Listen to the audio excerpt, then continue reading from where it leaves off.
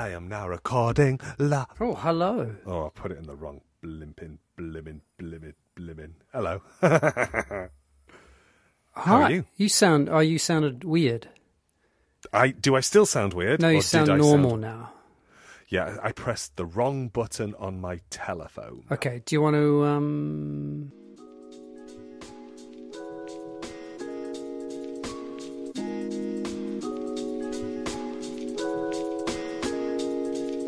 This is a podcast in which two friends talk about the pleasures, absurdities, and imperfections of being human. I'm Simon Ellis. And I'm Lee Miller. Welcome to Midlifing.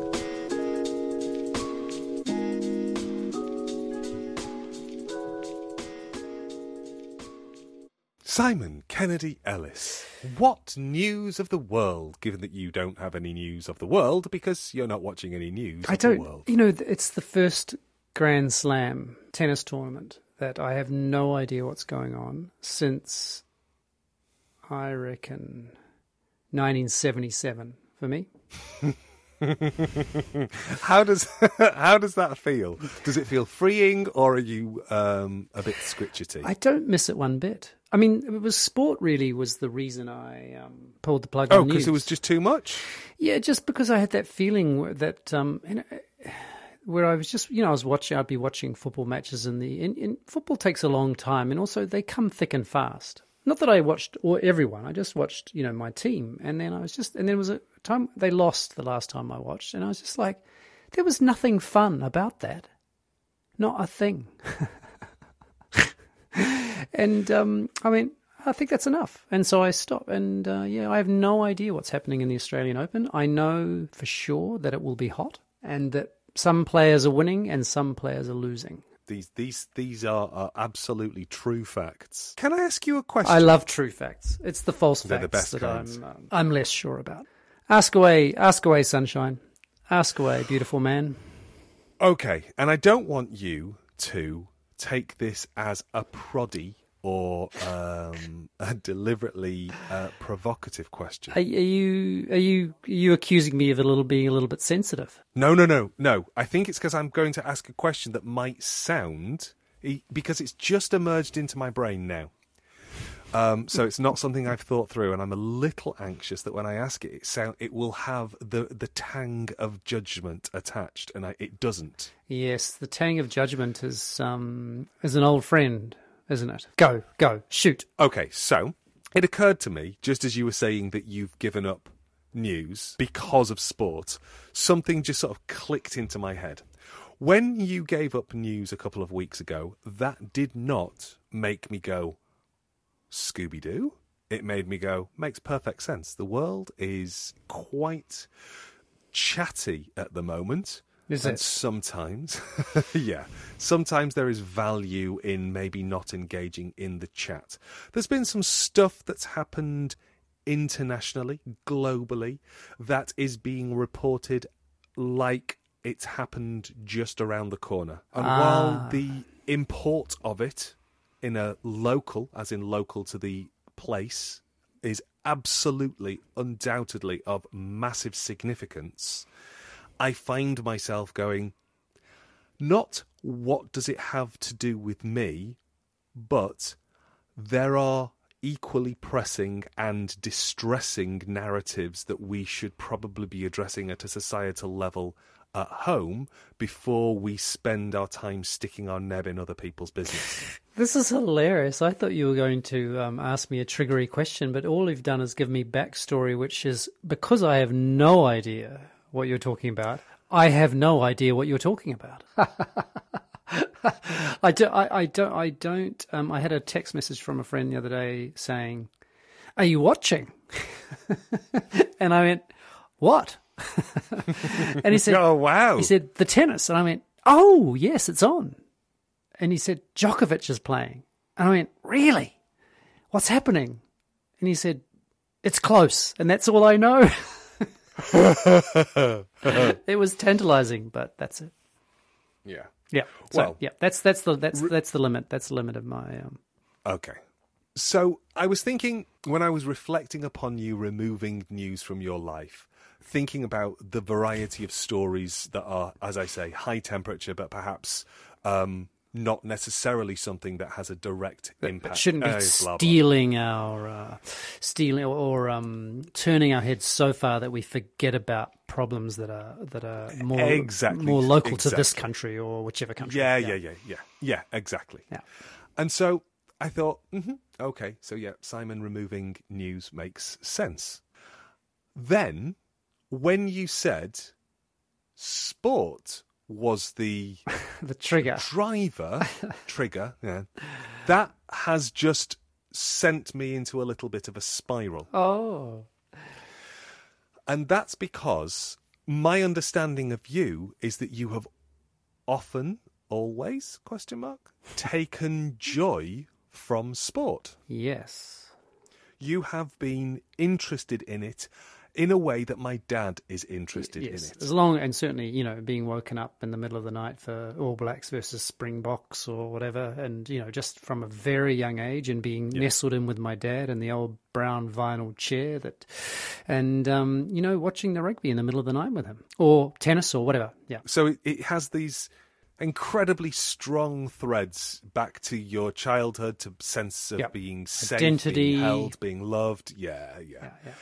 Belonging, the biggies. We've talked about at length that I don't have any connection to this at all. It is a strange thing. I lived in the house with my dad, who I like still and liked then a great deal, but had nothing in common with. And he will watch any form of sport for hours on end. But can you imagine, I mean, obviously you know that it exists, people's relationship to sport like that, but can you imagine or entertain the possibility that it's there's pleasure in it for people? No. Because, of course, I understand the idea that there is pleasure in it, and I also understand that there are things that I enjoy that other people don't enjoy. Sure. Okay. Yeah. No, well answered. I think you covered all the bases anyway. Yeah. No. In the same way that... Well, no, it's like I will get... Bob and I will watch RuPaul's Drag Race and get moderately exercised by who has been voted out because of the size of or shape of their wig. That's exercise, not exorcised, right? No, it's well, sometimes we need to be exorcised as a result of our exercises. Anyway, so yeah, but at the same time, I then have maybe said out loud all sorts of dialogue from The Exorcist whizzing around in my brain now, and none of it is repeatable. Timmy, why you do this, Timmy? Your mother sucks cocks.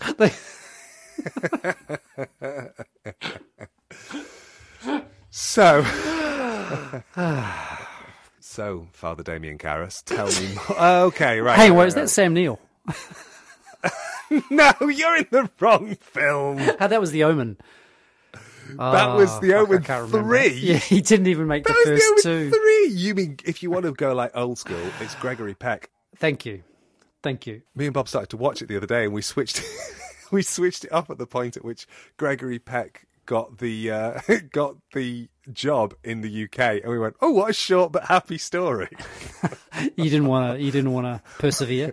Well, it was more like I'd forgotten how much I like Lee Remick, and she comes to a very sad end in The Omen. So we started to watch it, and I was like, "Oh, isn't Lee Remick beautiful? Yeah. Oh, don't the two of them just make a lovely pair? Oh, yeah. Oh, look, they've adopted a child. Oh, he's got a job he's always wanted. Let's watch RuPaul. What a lovely film." That was it.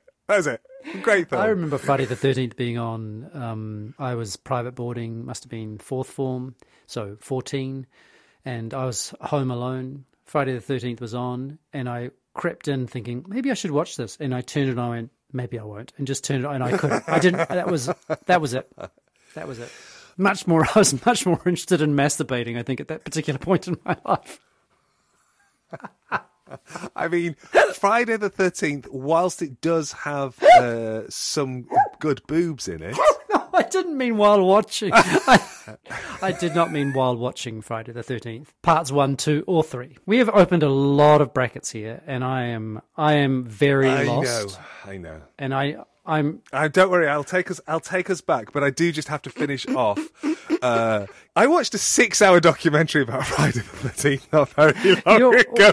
Are you tired? Because you are laughing. You're almost incomprehensible. You're really. I think I started. More than giddy. So I have been working quite long hours. Yeah. Joy. Oh yes. The idea of watching sport, bringing you joy. And you saying that was the trigger to wean you off news, the catalyst to wean you off news. And I just suddenly went, okay.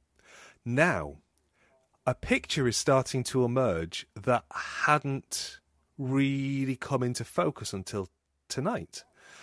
And that's, you have been letting go of a lot of things. Oh, how do you mean? You moved from London into another flat and you talked about Swedish death cleaning. You talked about the idea of divesting yourself of a great number of objects.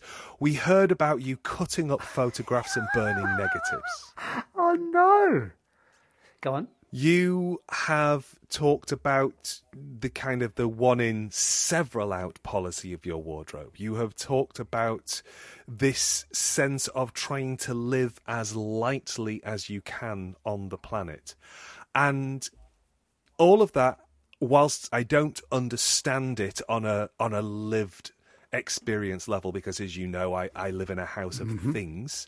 But we talked about the idea of you potentially stepping into this almost ascetic. It's not really. I mean, I think that's an exaggeration. But yes, okay. I'm still with you. But it's not minimalism.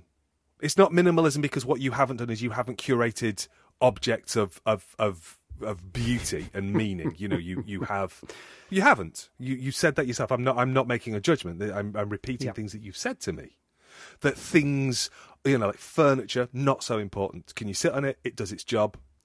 All good. Except for computer technology. Basically, that's the... Yeah. So just hearing you say that you have divested yourself of a marker of identity, connection to history, and joy just made me go, okay, so what's the limit? Where's the point at which you stop before you effectively are just living a totally monastic life?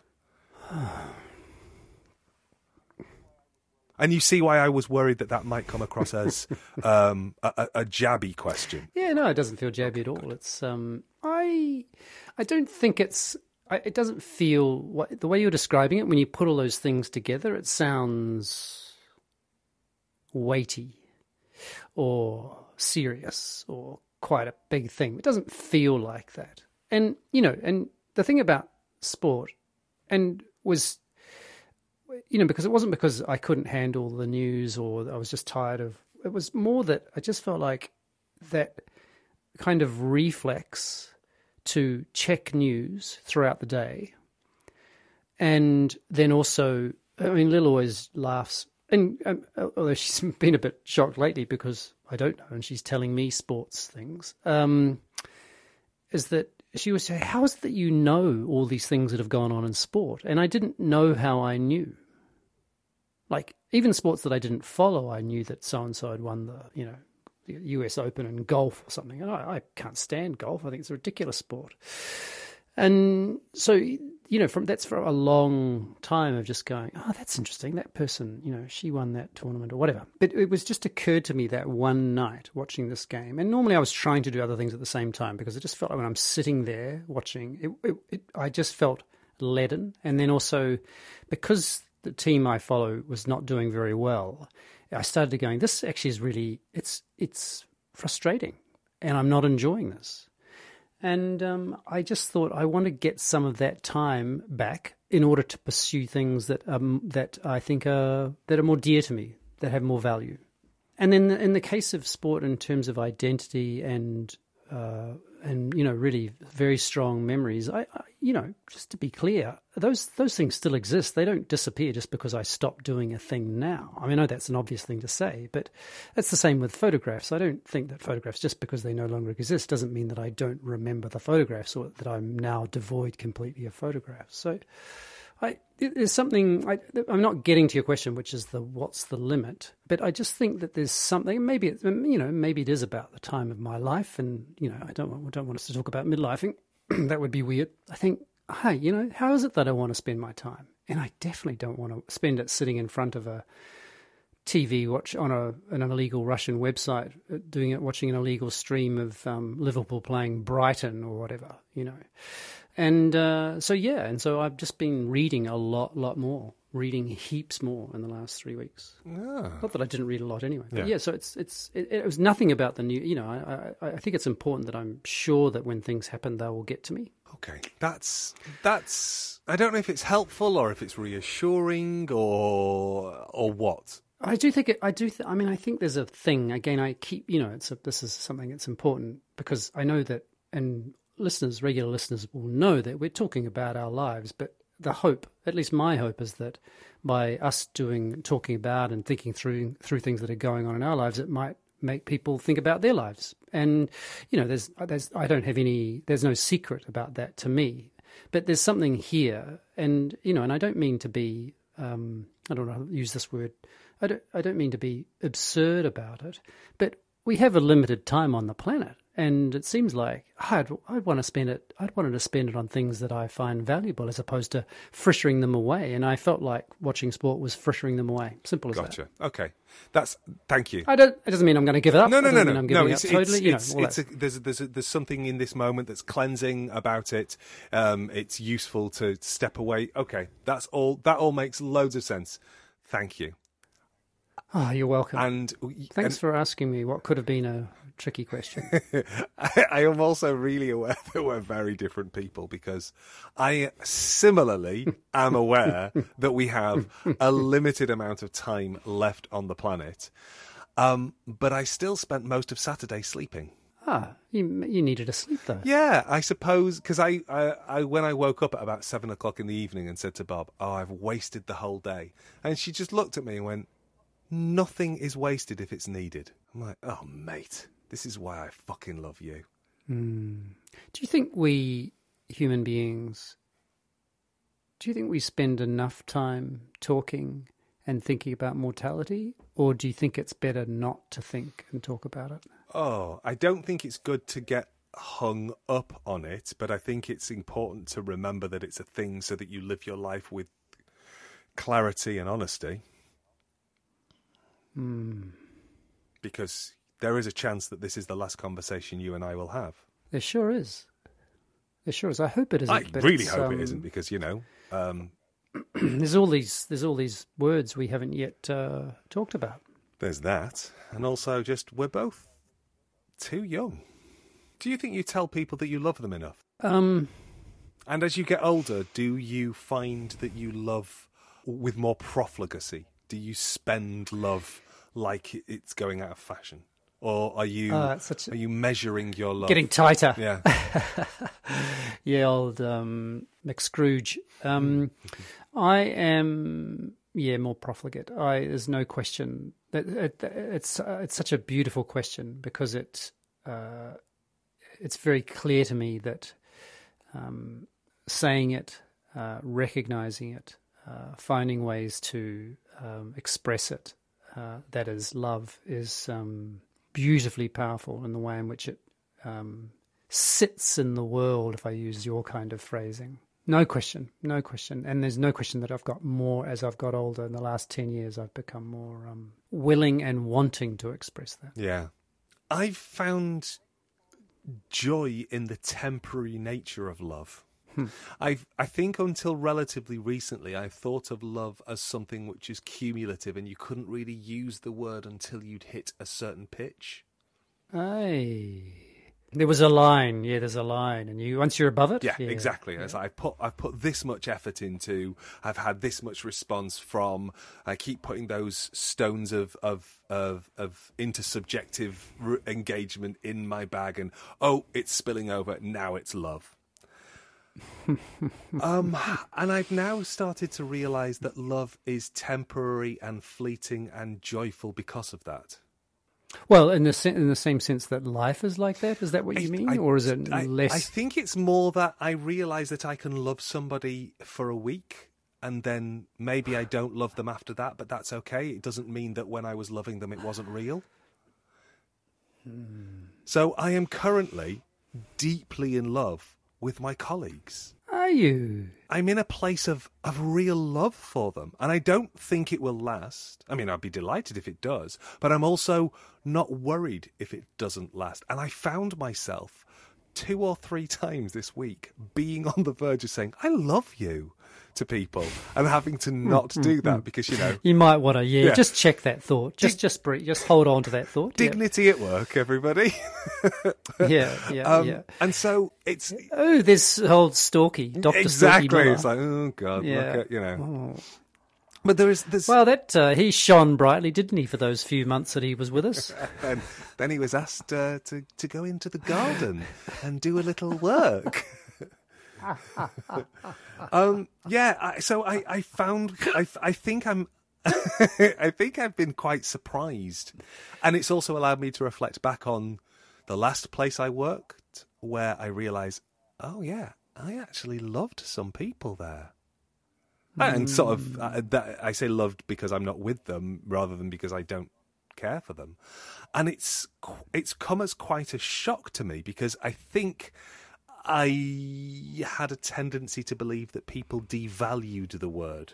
Yes, I was just thinking as you were talking that I was in the United States in 1991. It was the first time I visited there, and I was working at a summer camp. I was the tennis instructor at the summer camp in Pennsylvania, and the kids they use the word love a lot, and they used to sing the song, "We love you, Simon. We love you too. We love you, Simon." It's so true. So, da da da, Simon, we love you. I can't remember that, and I just listen and I'd laugh. I go, "No, you don't." And and there was something about, I did think I had that exact same thought, which is that it cheapened or devalued or impoverished the word if it was thrown around the way in which I thought Americans tended to throw it around. But I think I tend towards what you're saying now. But I do want to ask you: is the word flexible enough to wrap around your love for Bob and the kind of love you're describing in terms of your colleagues before they find out and get rid of you? I think it is flexible enough because it's like...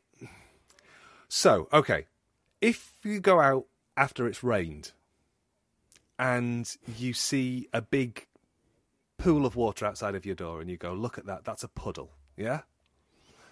There is no doubt that what is in that puddle is water. Is there? It's water. But at the same time, if you go to the ocean, you're still looking at water. They're both bodies of water, just of massively different scales. But they're one might be a bit more salty than the other, but But they're effectively the same thing.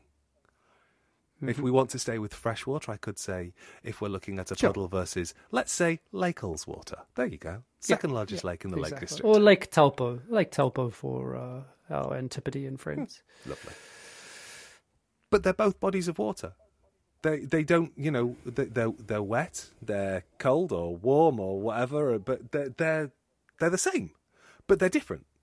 And I think that's maybe how love works for me. That I'm recognizing that I can have puddles of love and I can have oceans of love. And the puddles dry up really quickly. Sorry, it was just sitting there for me. I think maybe the puddles do dry up really quickly, and I think historically I felt that made the puddles less real because they dried up. But that doesn't make the puddles less real. It just makes them transitory, like we all are. Yes, we do have. It's certainly it's a thing, isn't it? That we, love is forever. It's that's kind of, it's when you're a kid and you're learning it from movies or whatever. That's very strong, that idea. But love's not forever. I mean, that is nonsense. Forever.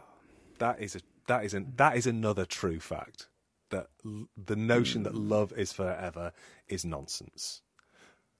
Because it's changing. It has to change because we change. So it isn't forever. It's constantly mobile and mutable. And if it wasn't, then it definitely wouldn't be forever.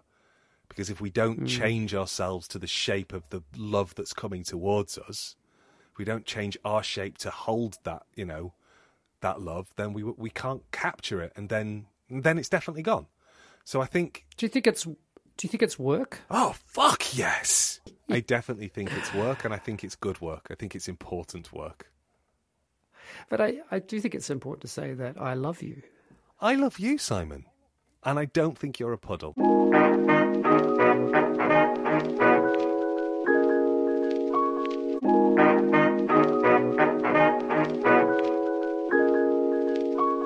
I was in a focus group at work. I've been involved in this focus group, and the person running it, it was interesting, used a new word, a word that I'd never heard before, and used it twice quite quickly, and the word was solutionizing. And I said, okay, but most people, well, actually people might not know this, but I'm married. The person I'm married to, Lil, she's a wordsmith. Like, words are her thing. I said to her, I heard a strange word today. She goes, oh yeah, I know it. And it's a word. It's interesting. It's a word that comes from software development and agile working in software development, which is something you're probably familiar with. And they use the word. What I found interesting, as far as I could understand what Lil was saying, is that they use it when people are jumping to the solution, meaning rather than being in what they're doing, they are solutionizing. So it's a negative. Exactly, it's a pejorative thing. But this is such a classic university thing, which is to grab a little bit of management speak and then to use it in the context of we need to solutionize. Yeah, we need to jump. We need to jump to conclusions quickly. We've got to be solutionizing when we need to make errors by not going through the due diligence and all the processes. Exactly. We need to be as reactive as we possibly can. Is there an opportunity? Anyway, Let's definitely jump on it. Is it the right one for us? No! Doesn't matter. So anyway, dear listeners, if any of you want to send in some of your solutionizing for midlifing, we'd be happy to entertain them.